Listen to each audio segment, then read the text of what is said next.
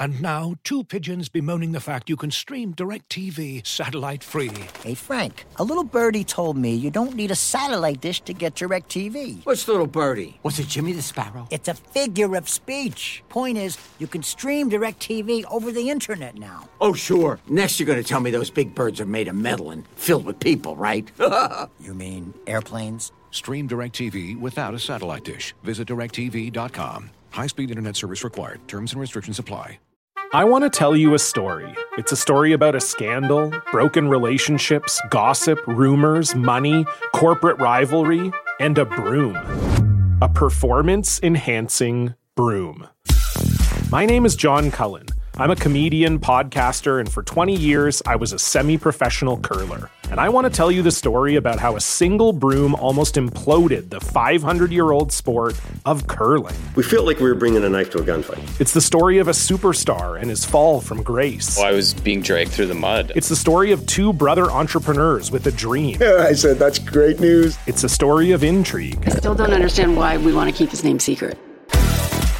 The full story has never been told, so I'm going to tell it. Broomgate, how a broom almost killed curling. It was a year I'd like to forget. To listen to Broomgate, search for Broomgate in your favorite podcast app. That's all one word, Broomgate.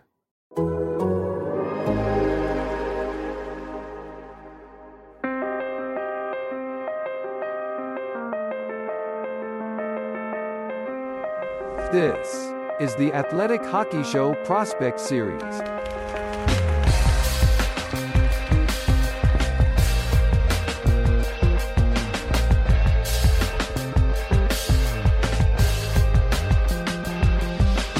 Hey everybody, Max Bultman here with Corey Pronman for another episode of the Athletic Hockey Show's Prospect Series.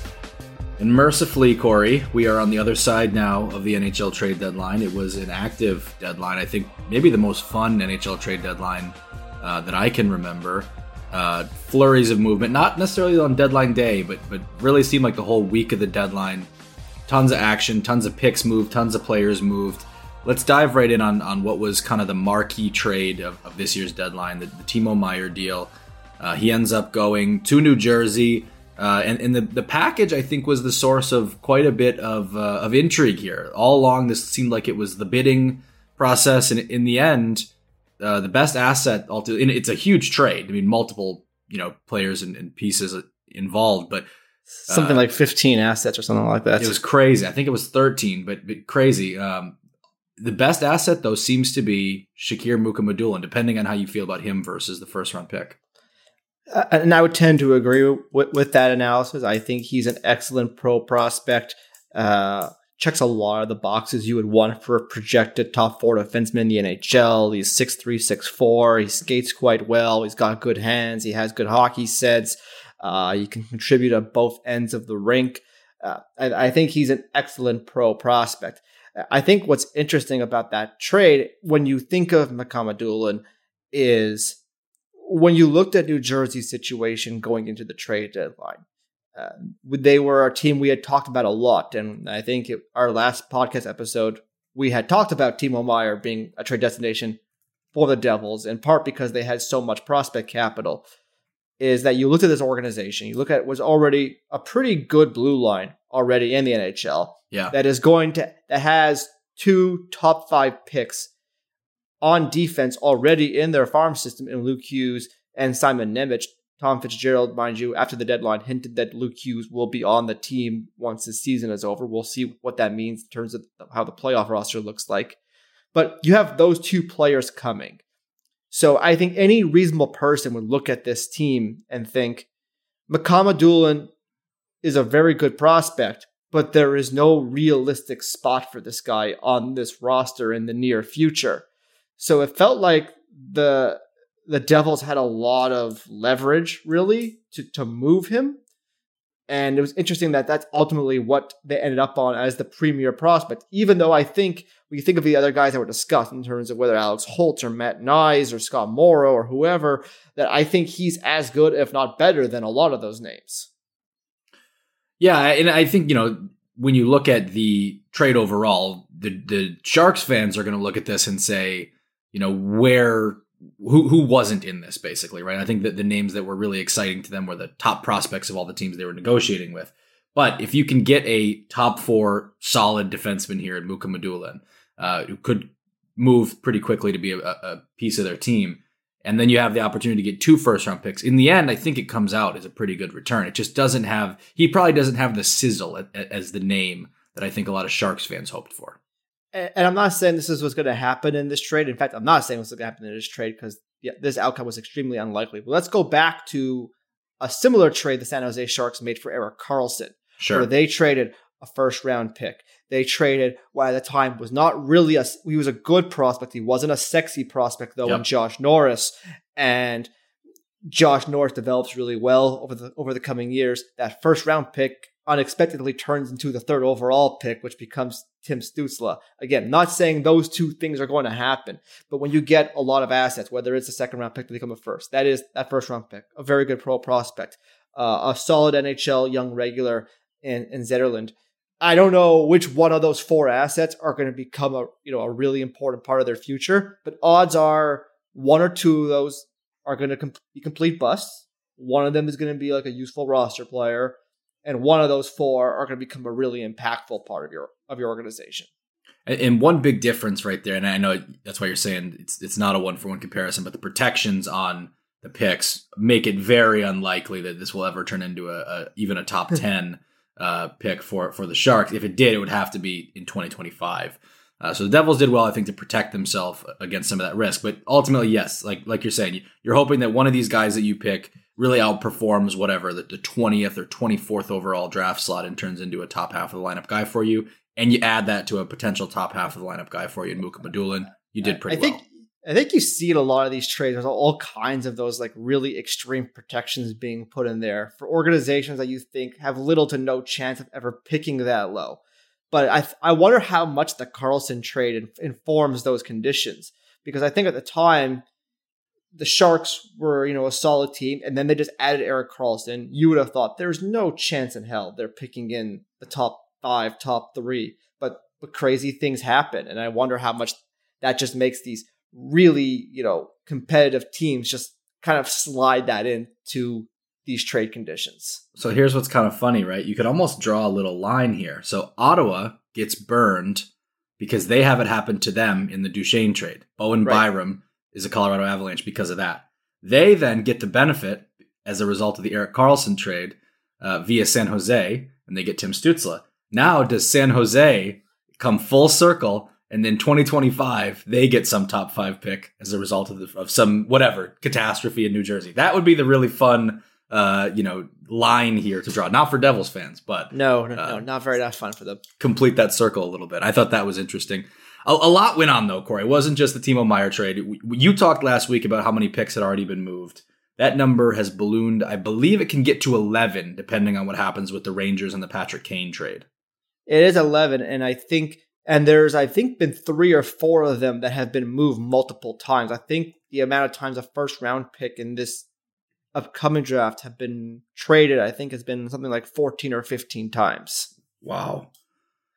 So that's a ton, obviously. And we talked about kind of the reasons that go into that and the different valuations on the picks. Steve Yzerman had some really interesting comments on that topic. And they're really similar, Corey, to what we talked about last week. Let's actually play those right now. We always hear about, this is a great draft. This isn't a great draft. It kind of becomes a great draft when you have an elite prospect at the top, and that's what you have this year. I'm not sure, you talk about picks 20, if they're really that different from year to year. There so happens to be what appears to be one, maybe more than one special players at the top, but the hype in the draft becomes when you have the guys at the top that make it really exciting. Generally after that, drafts are very similar. I feel like you're seeing teams right now, they are not willing to trade up a chance to get Adam Fantilli or Connor Bedard. Yes. But they are very willing to trade up an opportunity to draft Quentin Musty or Gabe Perreault or Lukas Dragicevic or whoever. I think they look at those players, they think they're not too dissimilar from what other late first round picks tend to look like. So I thought that was interesting. I think that, kind of reflects where the league is at on this stuff. Ultimately, what I found most interesting was the Ottawa pick getting sent to Arizona. And another return that I think the fan base in question here with Arizona of the selling team that have one of the prizes of the market doesn't quite get maybe what they had hoped for after such a long buildup. But the difference is, as opposed to that first round pick that you might have gotten, from even the Edmonton Oilers, who are in the 20s, the Ottawa pick, I think the Ottawa Senators have a really good chance to make the playoffs. But if they don't, that pick being potentially top 15, that actually is a pretty significant difference. Right. And it seems what we've heard in the reporting since the Chychrun trade is that when Arizona was talking to some other non-Ottawa organizations, they were not asking for a first-round pick really as the prime asset coming back. They wanted a premier prospect. So I think they look at this Ottawa pick that I think right now would be something around, 11, 12. 14. Around that range. And it could get lower, it could get higher, depending on how the next few weeks go. And they view that as a chance to get a premium prospect, a guy, whether it is a top 12 pick, a top 10 pick, that is significantly different. It doesn't matter on the draft class. It's just any draft class. That is a lot different than the top, into the 20s or around 20. What I also think, though, is that what we think of when we think of the differences in the draft class, the major differences are always at the top. It's the very top of the draft class. When we get into the body of the draft class, like this one, let's compare, say, maybe we think Braden Yeager is going to go around 10 to 15. Compare him to Frank Nazar, or compare Denton Machek to Stanton Pellicker, or Dmitry Simashev to Liam Bichel, or you can keep making the other comparisons. I don't think right around there that the similarities tend to get a lot closer once you get to that point. But the very top is where the differences are. And let's say Ottawa doesn't have a great next 4 weeks, and that pick gets closer to 10, it gets closer to 8. You're still talking about a premier prospect, and it's no guarantee you're gonna get a pick of that range. But I see the distinct differences there in terms of Arizona's strategy. And you've talked in the past about how team lists, right? Like they're not as long as these like comprehensive 140 player lists that sometimes we put out there in the media. Like if you're a team and you're picking at 10. Where are you probably on your list? You're probably at 7-ish? Is that fair? Maybe higher. Like I've heard of teams getting their 3rd, 4th, 5th rated player around the 10 spot. So you're getting a player there who you're extremely passionate about. And obviously this draft has all kinds of asterisks next to it because of the Russian factor, where you land on Michkov, where you land on the Locomotive duo. That could change things too. Yeah. A lot of other players too, though, that moved here, and I want to get your thoughts on a couple of them, especially a couple guys who are already in the NHL. Rasmus Sandin, who this was an interesting move to me after Washington moves a bunch of guys out and kind of seems to kickstart a retool, I guess we'll call it. They go trade a first-round pick for Rasmus Sandin from Toronto, as Toronto seems to want to get heavier on the back end. That's an interesting ad, and I think one that pretty smart, especially if they weren't going to be able to sign Orlov for Washington, to get a young player who was ready to play a big role for them. Right, and Sandin, it looked like in Toronto's new look blue line wasn't going to have a consistent roster spot. I mean, you're seeing with both Sandin and even to an extent Tim Liljegren is not really sure where those guys are going to fit with the veterans that they've brought in now for their blue line. And Sandin is a guy who started off his professional career very promising. He was tremendous in the American League as a teenager. He played a big role. He scored a lot of points. He looked like a guy who was going to be a very big part of Toronto's future for a long time because of his really high-end hockey sense, and he was a competitive player too. But he's a 5'11" defenseman. The skating has always been an issue. It's that size skating combination is why he went late in the first round. I think it was 28 or 29. And I think that was a part of the concern when you watch him in the NHL. It's like, yeah, he's a good player. He can help a power play. He makes good outlet passes. But is this a guy who can eat big minutes on a competitive team? And I'm guessing Toronto fell on that answer being no. But it's not unreasonable to think he could be a top 4 defenseman too. I think he's on the bubble of that. How about Jesse Puljujärvi, who gets the start that has seemed like the fresh start has seemed inevitable for years. He's heads to Carolina. What do you like about the fit there? And do you think we still see room to blossom, or is he kind of what he is at this point? It's an interesting one. I mean, the talent there is so eye-popping good with the size and the skating, and he has some skill too, but the production and the consistency has not been there in the NHL. And there's reasons you can point to the person, you can point to whether it's his hockey sense or his compete, whatever how Edmonton developed him or used him. There's all kinds of things you can kind of point fingers at with terms of how Puljujarvi has gone, but obviously has not gone well. And we'll see whether the change of scenery benefits him in Carolina or not, who do have maybe not the kind of offense Edmonton has, but they still have a deep group of forwards too. So we'll see if there's a consistent roster spot there for him to grab. What I thought was interesting for Carolina wasn't just the move, but their deadline strategy too, right? Like they seem to be in on Timo Meier, and then they lose out on that, and they didn't really seem to have like a plan B for a priority guy. It kind of felt like they were Meier or bust. What did you think of that? Yeah, I mean, and I think that is not out of character for how Carolina operates. I don't think that they like the idea of, based on their historical track record. I haven't spoken to them about this, but I don't think that they like the idea of like you make a move just because you got to get something. I think if they have the target that they want, they'll go get it.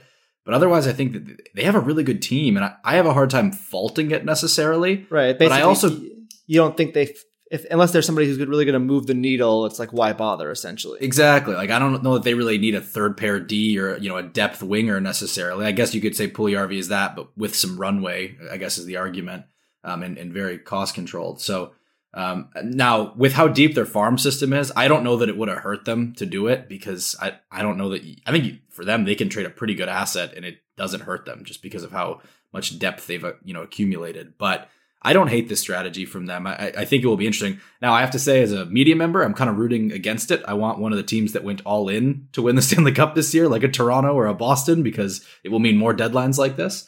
But I don't hate the strategy.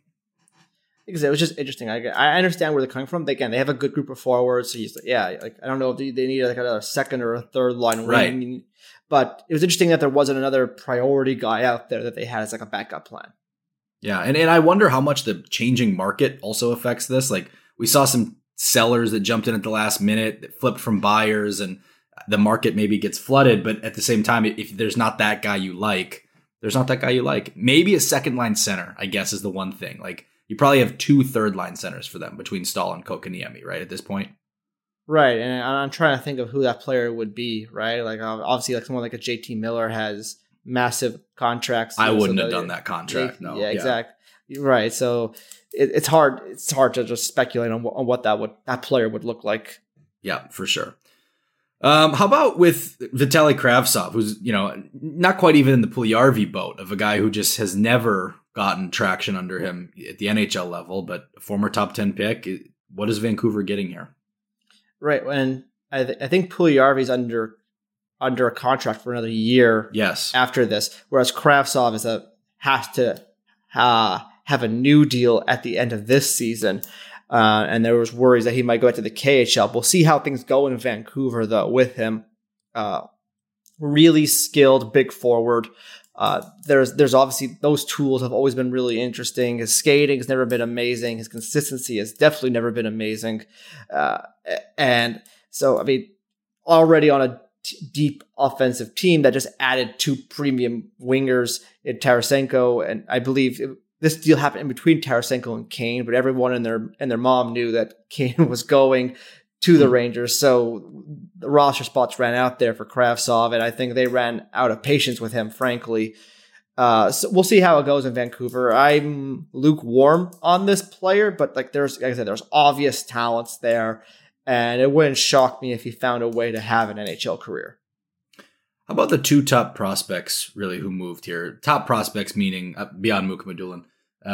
Former recent first-round picks. Zach Dean goes from Vegas to St. Louis, and Reed Schaefer moves on from Edmonton to Nashville in the Ekholm trade. What are these 2 teams getting in these 2 recent late first-rounders? They're different players. Schaefer's a little bit bigger. Dean's a better skater. But what I think is similar is, other than both being guys who played on the recent World Junior team for Canada, is that they're more, high physicality, 2-way, really competitive, physical type of players. And you see these organizations, targeting that in these kind of trades, whereas frankly, those organizations had maybe more skilled guys available, whether it's Edmonton having Xavier Bourgault or Vegas having Brendan Brisson. They target these other kind of players that maybe play a more, what would you call a playoff style type of game. Yeah, and I think for St. Louis, like Dean makes total sense as a Blue. I was texting somebody as that was a long wait for the return on that trade in the Barbashev trade, and I was kind of like, who is this? And then about a minute before, I was like, Dean seems like a Blue, and then that came through seconds later. Yeah, I don't think he's as good a player, but like there are some rhymes between him and Barbashev in terms of the way they play the game, right? Yeah, no, and I think when you're talking about what St. Louis seems to want to do, I don't think they want to do the full bottom out here.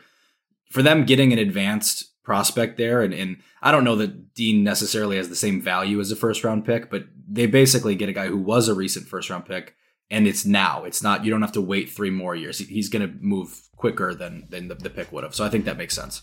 Yeah, I don't think he'll be in the NHL like next year, but 2 years is not unreasonable. Right, as opposed to if you got the 30th pick, in this year's draft, he's going to be 4 or 5 years ahead of that. Yeah, for sure. All right, let's take a quick break, and we're going to come back. You got a new draft ranking out, and I would love to pick your brain on some of the movers there. Looking for an assist with your credit card, but can't get a hold of anyone? Luckily, with 24/7 U.S.-based live customer service from Discover, everyone has the option to talk to a real person anytime, day or night. Yep, you heard that right. You can talk to a real human in customer service at any time. Sounds like a real game changer if you ask us. Make the right call and get the service you deserve with Discover. Limitations apply. See terms at discover.com/creditcard. As you've probably heard by now, we've teamed up with BetMGM this season. We'll be using BetMGM lines to make all of our picks, and we'll have special offers for our listeners each week. If you haven't signed up for BetMGM yet, use bonus code The Athletic, and you'll get a 1-year subscription to The Athletic, plus up to a $1,500 first bet offer on your first wager with BetMGM. Here's how it works. Download the BetMGM app and sign up using bonus code The Athletic. Make your first deposit of at least $10. Place your first bet on any game and claim your voucher for a 1-year subscription to The Athletic.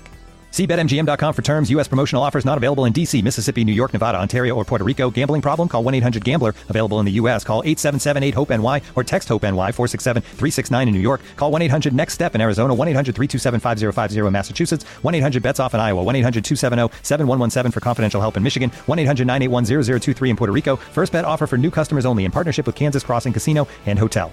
Don't forget, if you haven't signed up for BetMGM yet, use bonus code The Athletic, and you'll get a 1-year subscription to The Athletic, plus up to a $1,500 first bet offer on your first wager. All right, Corey, new draft ranking out from you this week, and some really interesting movement here into the top 5.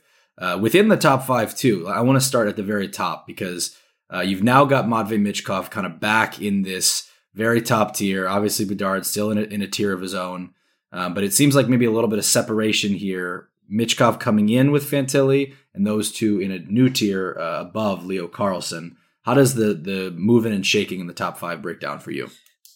I think really the story of the draft since the end of the World Juniors, where Connor Bedard was just so exceptional and has continued to be exceptional in the Western Leagues as well since then, has been the play of Adam Fantilli in college and of Matvei Michkov in Russia. Fantilli has been just on an absolute tear over the last 2+ months, and Michkov has as well. Since he got reassigned from SKA St. Petersburg to HC Sochi, which one of the lesser teams in the KHL, and now their season is over. But he was fantastic. I think he had something like 20 points in 25, 27 KHL games with Sochi. An absolutely, stupid type of performance, given he is a first-year draft eligible in arguably the second best league in the world. And he finished that off with a 5-point game to end his KHL season. How he looked in the KHL, where he just got so many scoring chances every game, was generating a lot of offense for his teammates. was just really, really impressive. And Leo Carlsson has been excellent, his usual excellence in the SHL the last few months. But I think the play of those two, in my opinion, has distinguished themselves from Carlsson as players. Michkov, obviously, is a subject we're going to be discussing a lot over the next 3 months and likely much longer than the next 3 months, to be quite honest, because of what's going on in Russia with the war in Ukraine, because of the fact that he has a signed KHL contract through the end of the 2026 season, and minor debates about the player type too. But man, like, he is a special hockey player. I've been doing this now, over 10 years, and in terms of just the pure combination of skill, hockey sense, and scoring ability, he might be the best guy I've seen in terms of that combination as a draft eligible. It's freakishly good offensive abilities, even if he's 5'9", 5'10", not an amazing skater, one-way winger, et cetera, KHL contract, you can keep on adding all the cons in there. But this guy is a freakishly good offensive player. And that is what makes, the top of this class so exciting. And having said all of that, what are the odds he even goes in this top 2? 5%? Yeah, probably. And even like top 5, I'm saying 50-50, maybe even less than 50 at this point. It's like I said, it's different for me to make a list and say, I think he fits it here, than it is for me to make that decision and have my job riding on that decision. And I get there are distinct differences, and I appreciate them. But man, like I said, he is a special player. And like I said, Fantilli's a special player too. Leo Carlsson's a hell of a hockey player. I don't mean to diminish them too. It's just his situation is so interesting because it's not straightforward. We've talked about how the role ownership is going to play in whatever team ultimately is willing to take that swing. We never see trades high in the NHL draft. That usually starts at the end of the top 10 into the teens, and from there, then it's on the table. But I do wonder where is the point in the draft where a team is going to be sitting there? Michkov's going to be the best player. Maybe their ownership doesn't want him. Maybe their GM even doesn't want him. Where is the point where you would trade up for him, or do you feel like there's going to be enough teams that would trade up for him? Let's say at 5 or 6. I think once Fantilli and Carlsson are gone, you start having that conversation with teams. I feel like it's almost analogous to what we see in the NFL draft when teams are targeting quarterbacks, and there's a certain spot where you have to get to get your guy that's going to have a big impact on your organization, and you want to make that bet. And I feel like this is kind of a similar situation where there's going to be, and I know there are going to be a number of teams that are just going to be hard nosed on this question. Maybe not at any point in the draft, but definitely high in the draft. And there's going to be other organizations who are going to be hard yeses that like love this player, that have them rated as the second best player on their board. I know there are those organizations out there. And I think there are fewer of the second one than there are the first one, but there are those organizations out there. And I think whether that organization exists at the top of the draft order and is very simple, or someone has to go up to go get him. I think this could be one of those unique scenarios, because I don't like to speculate on trades typically, because I feel like it could be a little bit of a dumb exercise, frankly. But I do think in this unique circumstance, this is a trade up scenario high in the draft. And it's even more interesting because like you just said, kind of your job on the line. It's you trade up for him, you're almost doubling down on this belief. You got to be really a hard yes if you're going to do that. But I agree with you. I am almost always at trades do not happen in the top 10. This time, I think it's just enough to consider.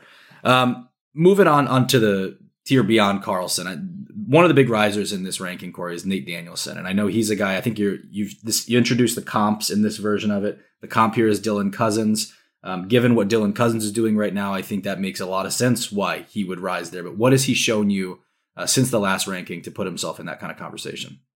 I think he's always been a really good player. Again, it's not a significant rise. I had him at 9, I think, on the last list. And He was still a really highly rated player, but I think with Nate Danielson, you've always seen the size, the skating, the way he can, kill penalties. He's a two-way player. He works hard. All that stuff was good, but he was hovering around a little bit around a point a game, typically through the first half of the year in the WHL. And the last month, 2 months, the offense has been a little bit more consistent. And when I've watched those games, even the first half, I thought he was generating a ton of scoring chances for himself and his teammates, but they just weren't going in. I don't think the team and Brandon around him, frankly, is that good. You watch him, you still, even when he's scoring now, you still see times where his line gets a lot of chances and it's just not going his way. But I think now you're seeing the offense be more consistent. He has the puck a lot. He's creating a lot of offense. He has the skating, the size, the two-way game.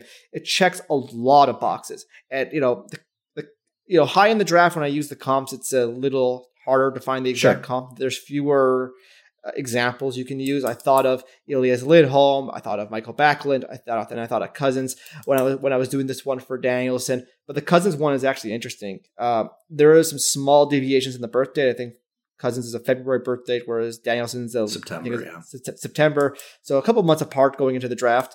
But if you actually look at the production going in both from their draft season and their draft -1 season, there's actually a lot of similarities in the production and the size and the position. So I thought that's why I kind of leaned that way a little bit, even though I would say Cousins is a better player at the same age and obviously much better now. I think Danielson is really intriguing. He checks a lot of the boxes you look for at a top NHL prospect. And I'm not saying he's going to go 5, but I feel like he's got a really good chance to be a top 10 pick when the draft does eventually roll around. Well, and even those other two guys you mentioned, I think Elias Lindholm is a solid, top 6 center. And I think you can make a good argument. Backlund is a solid second line center, maybe not your dream number 2 center on a cup team, but a really good center.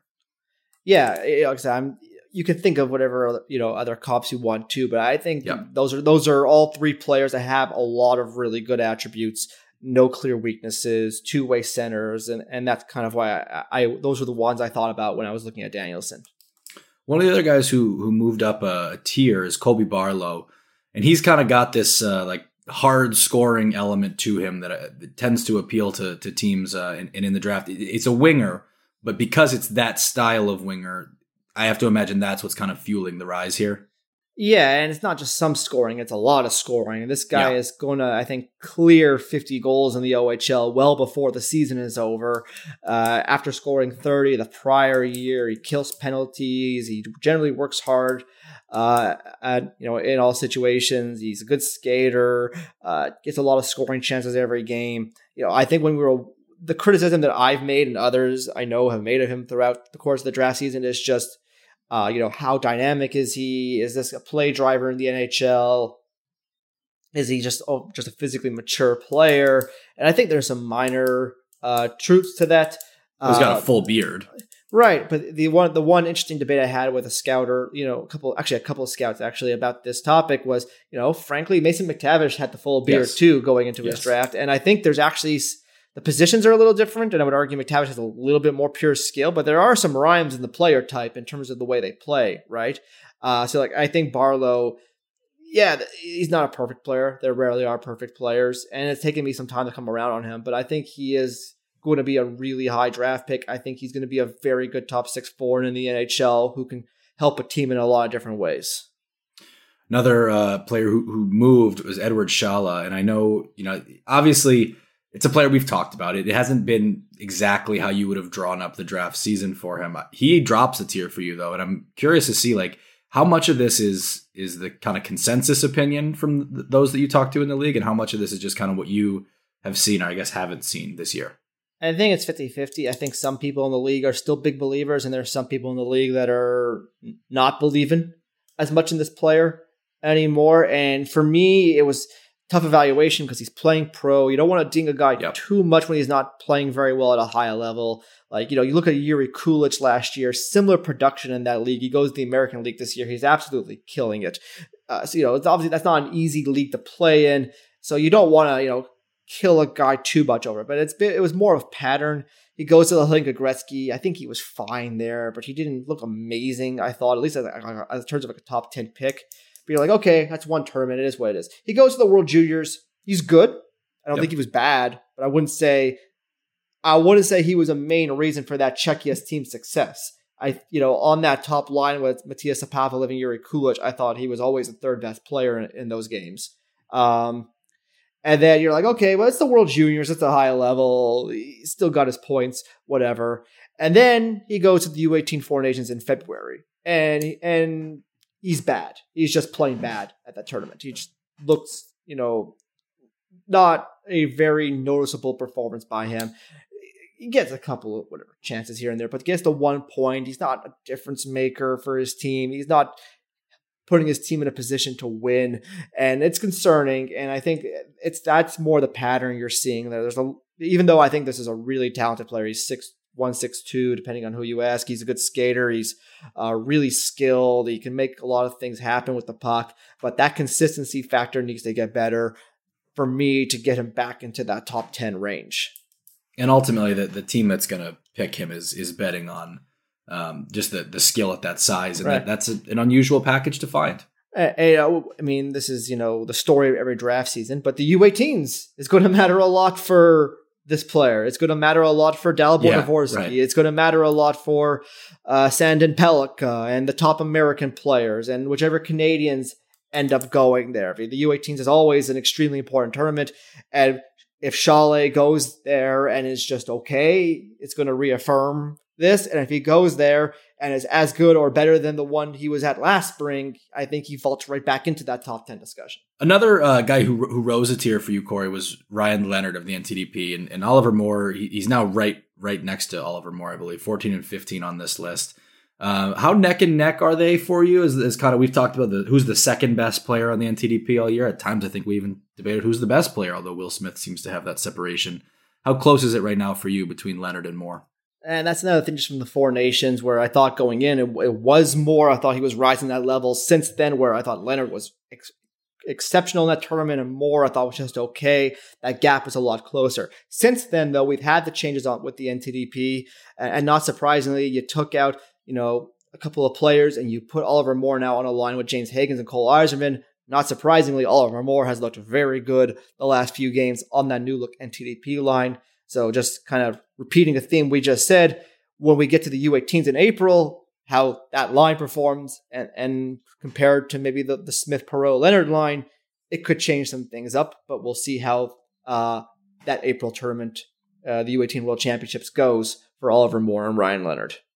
Newhook was an interesting comp that you chose for Moore. Obviously, I think Moore's got a little more size to him, but I wonder, I think I kind of feel like he's got a little more. I was a little down on the scoring ability earlier in the year, but obviously the shot is there. More offense potential, at least with Moore than Newhook, or obviously Newhook did light up the BC, so maybe I'm just under adjusting here. It's interesting because when I was talking to a scout the other day, I used that comp. He actually said it the other way. He said, I think Newhook has more offense potential than Moore does.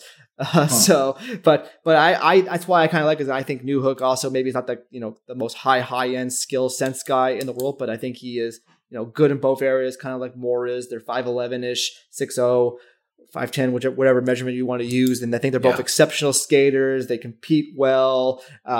That's why I use that one. And Newhook went 16th in his draft year, and if you redid that draft, maybe he goes 2 spots higher, maybe if at all. Yeah. He's a really good. Yeah, he's a really good player, but he's not killing it with Colorado at least yet. Even though we think there's potential there for him to improve. He just hasn't. I mean, he's still young. He hasn't had that 20 goal season yet that I feel like Oliver Moore should be a regular 20 goal scorer. But he did tear up the BCHL, and I would imagine that's kind of where it's the discrepancy comes from. Is which one are you buying, kind of thing. Yeah, we'll see how Moore does next season. I think obviously he's going to the Gophers, always a great team. Presuming Logan Cooley signs, he could slot. Maybe if you could put him on a line next to Jimmy Snuggerud, that could be really fun. Although if Cooley doesn't sign, that would change things a little bit. Newhook's college production was way better than I realized. He had 42 points in 34 games as a freshman, so that's okay. That is fair then. Him and Boldy were really good on that team. Yeah, okay. All right, that's fair enough then. I just think it's interesting. I mean, Leonard has a lot of really nice elements too that I think teams are going to covet. I just think the positional for the center to me would still have more elevated, but there's fair arguments I think both ways there, and that'll be interesting to follow. The last guy I want to talk to you about who slides for you is Michael Rabal, and we talked about him coming into the year and the goalies. It does seem like I think you got Adam Gajan now is your number one goalie, but Rabal kind of fallen off a little bit. It seems. Where do you see his stock at this point? Right. Yeah. I mean, obviously the start of the year was so good for him. He was really good at Hlinka Gretzky. He starts off the USHL season on fire. He's a 6'6" goalie who moves well. It was really easy to get excited about him. But the last 2-3 months haven't gone so well for him in the USHL. I would say just based on the usage, he's not really even Omaha's starting goalie anymore, which is obviously concerning if you were going to pick a goalie in the first round, which I don't think is the likeliest outcome for this player anymore. But he still has that unique toolkit, and he has done things throughout this draft season that makes you excited about him. So I don't think he's going to fall off too much. I still think this is a guy who could be a top 2 round draft pick. But I think there was a period in the draft year where he was the goalie. He was the number 1 goalie. This is the guy. And now I think it's kind of an open debate. It could be Rabal still. It could be Gajan. It could be, I know plenty of scouts who think it could be Carson Bjarnason from Brandon. Maybe some mild opinions still out there for Trey Augustine from the program.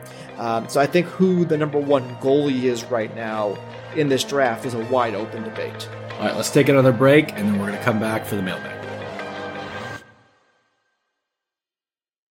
Looking for the best place to buy tickets for any of your favorite teams or sporting events? We've got the spot.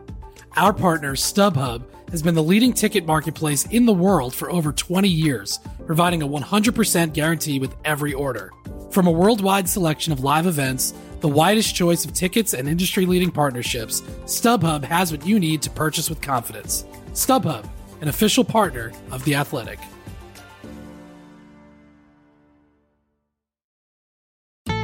Building a portfolio with Fidelity Basket Portfolios is kind of like making a sandwich. It's as simple as picking your stocks and ETFs, sort of like your meats and other toppings, and managing it as one big, juicy investment. Now that's pretty good. Learn more at fidelity.com/baskets. Investing involves risk, including risk of loss. Fidelity Brokerage Services, LLC. Member NYSE SIPC. All right, Corey, let's get to a quick mailbag here now to wrap up the show. Nam Danan wants to know, is it really possible we see a top 10 without a defenseman come draft day?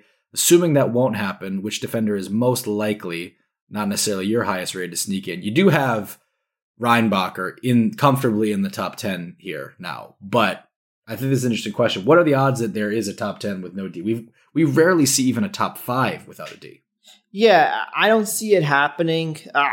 I get where this question comes from, because even though I think Reinbacher, for me, is a top 10 player in this draft class, it's not like I have him 2 or 3 or 4. So there is a potential reality that could play out, or he doesn't go there. I know not everybody has him rated in the top 10, but from enough people I'm talking to in the league, I think within the league, he is trending in that direction. Whenever he is playing a game in the NLA, Switzerland's top league, I mean, there's just a dozen plus scouts there, often from North America, going in to see him. A lot of decision makers from those lowest seeded teams are going in to watch him.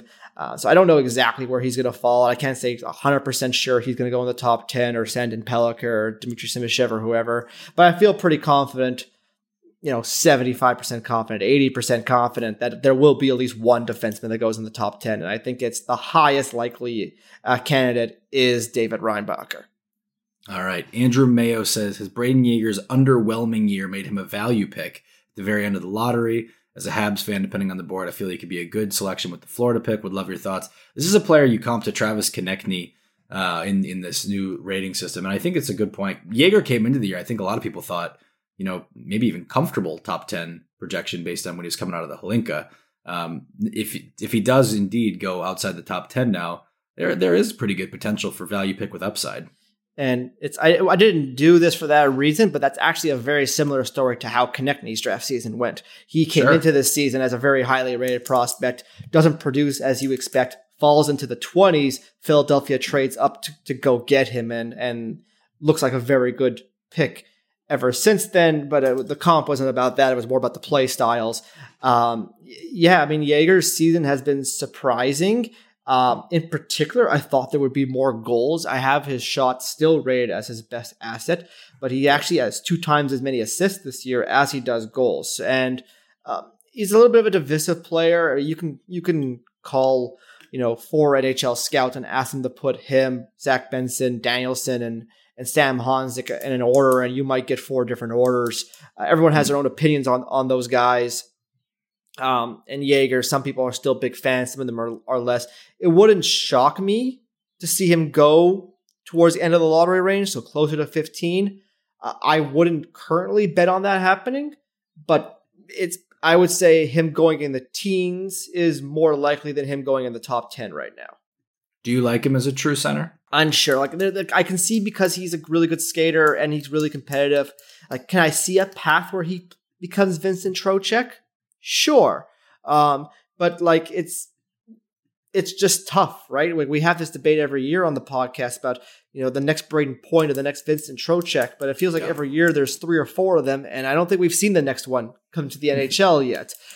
So it's just difficult to say with absolute confidence that this 5'11" player who is not killing it right now in the junior is going to become a top 2-line center in the NHL.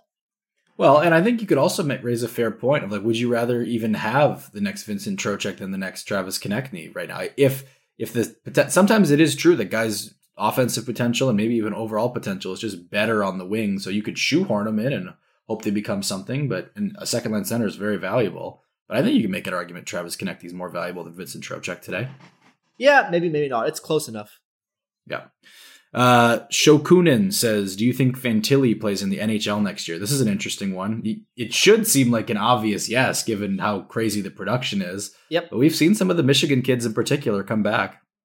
Yeah, and I almost wonder how much it'll matter by organization, right? Let's say Arizona gets him. Let's say Chicago gets him. Do you want to have another bad year, right? Are you going to have another year just like this one where your team is just not in a good spot and you don't want to bring in this premium young player into that kind of environment? Or let's say Chicago gets him, do they bring Reichel in full time next year? Do they try and put Korchinski on the team? Do they try and turn around quicker?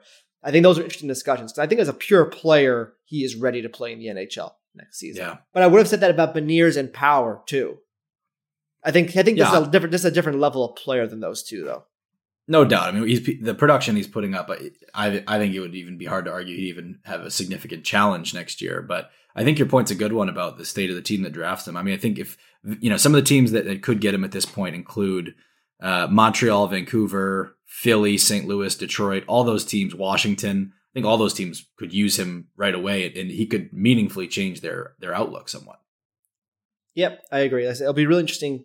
We'll have a lot more firm opinions on these in about a couple of weeks. Yeah, no doubt. Logan Horn, could you explain your methodology for coming up with the prospect player comparables a bit more? Did you try to match up the tool grade to the tool grade of an active player? Was play style and size a bigger factor? Any other factors that go into making a reasonable comparison? I am trying when I do those to come up with what I think is a realistic projection of what I think this player could be in the NHL based on pretty much the tool grades, the size, the position, etc. It's not always perfect. Sometimes you don't find the perfect comparable. Typically, it is higher that it's tougher to get those perfect comparables just because there are fewer data points. If you're using Connor Bedard, okay, it's you're comparing him to the elite players in the NHL. There's only 10, 12 elite players. So it's tough to find the exact comparable. I used David Pastrnak for Bedard, but I know deep down that is not a good comparable. Pasternak's 4 inches taller than Bedard. There's other somewhat stylistic differences. I used Kucherov for Michkov, but I don't think that one's a perfect one either. But for the rest of the body of them, I tend to think I found reasonable comparables in my opinion anyways. There were 2, though, in Matt Wood and Andrew Cristal where I didn't find an exact comparable. And I think that almost kind of explains the risks in the player, in that I couldn't think of one player that I could find in an exact player in the NHL. Like, okay, he looks exactly like him. All right, Corey. Ashish B wants to know, what would it take to trade into the top 3 to 4 of this draft? I know you just said you hate talking about hypothetical trades here, but because there's a player who I think makes it at least a conversation, I think this is an interesting one to pick at here. What would it take if you're going to go up and get someone, especially like a Michkov? We would need to go back and look through history, right? Like the Fleury trade. There was the trade that the Islanders and I think Toronto made between, I think that was the Luke Schenn, Josh Bailey exchange. Like we have to go kind of, I don't know off the top of my head, but those are the ones that come to mind in terms of looking back through history and what it took to make those moves. When Vancouver traded to get both of the Sedin twins, etc. Yeah. One of these days, maybe we should actually look through that, and maybe that could make for an interesting article idea. I like that. We'll come back to it. Rob Thomas wants to know, Logan Cooley or Will Smith, who has the higher ceiling between the top center on each of the last 2 years NTDP teams? I think it's Cooley, don't you? Yeah, I do. I think Cooley has the extra element of the game breaking speed. Like, I think the skill is pretty similar, but like the skating is a differentiator there. Yep. Here's another one from a player who's got some really good skating. Steve wants to know, is Lane Hutson a phenom, or should expectations be tempered? Phenom is a strong word, but he's having a great year. He is having a great year. I saw him live a few weeks ago when I was to go to the Beanpot. It's a really interesting year, obviously just because the offense there is so good, and he's been a part of a leading team there with BU this season, and the skill, the hockey sense are all really good. I don't know if the skating's at the same level as the skill in the hockey sense, but it's still he's a strong skater. I wouldn't say like he's fast, but those edges are really good. And it's been an interesting debate. It's kind of been a similar debate with Jordan Dumais in the Q, where like the people who didn't like either of them going into the draft would have said that Jordan Dumais is going to have a really good year in the Q, and it would have said that Lane Hutson was going to have a really good year in college. But I think they wouldn't have expected them to be this good in college, where Lane Hutson is, one of the top defensemen in college, arguably this season. So I think it changes the debate a little bit. I feel like phenom is over the top. I don't know where expectations are currently, but like, I think this guy is going to play in the NHL. I think he's got a reasonable chance to be a top 4 defenseman in the NHL, but there are still legitimate concerns on his pro projection. It's why he fell to the end of the second round. He is not an elite skating small defenseman. I don't think the compete level's extraordinary by any means. He is tiny. There are a lack of comparables for him in the NHL of people who have of a player who looks like that, who has a long career, who contributes to a team's success in the playoffs, etc.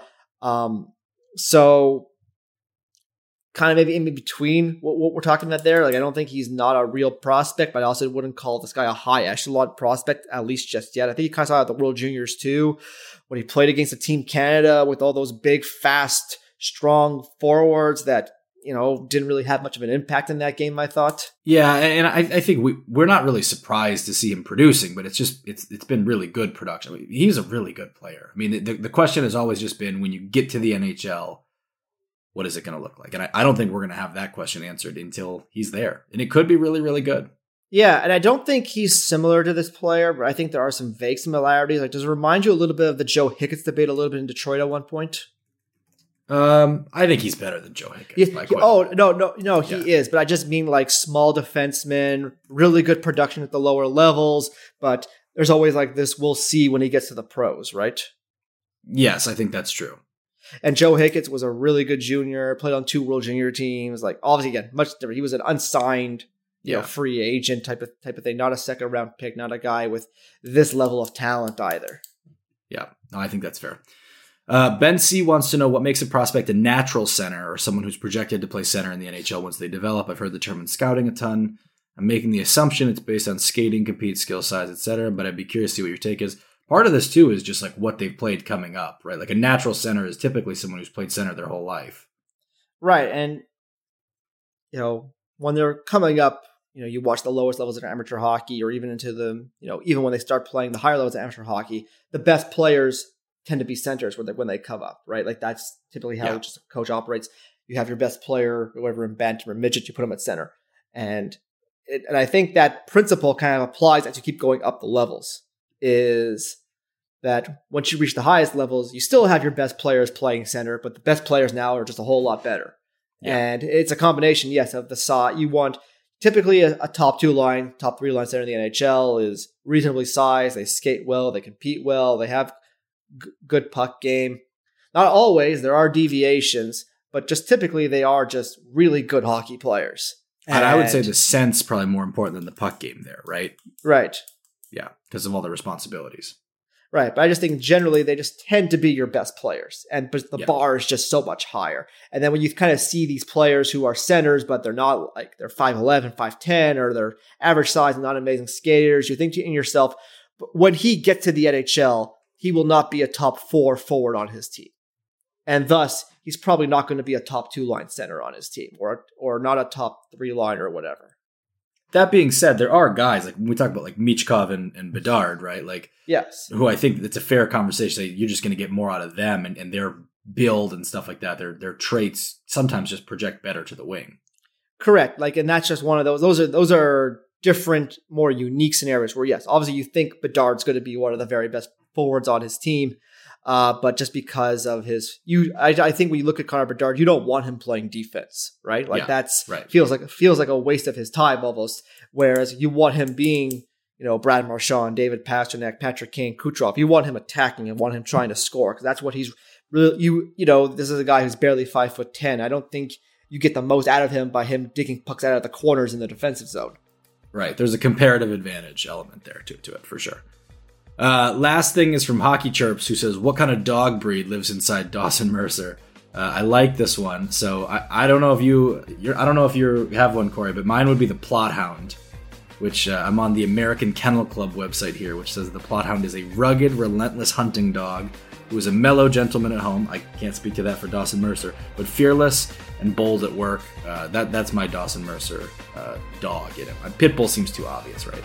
Right. I'm sure our fans appreciate the research you put into this question. Yes, I took it very seriously. So thanks for the question, Hockey Chirps. That is going to do it for us.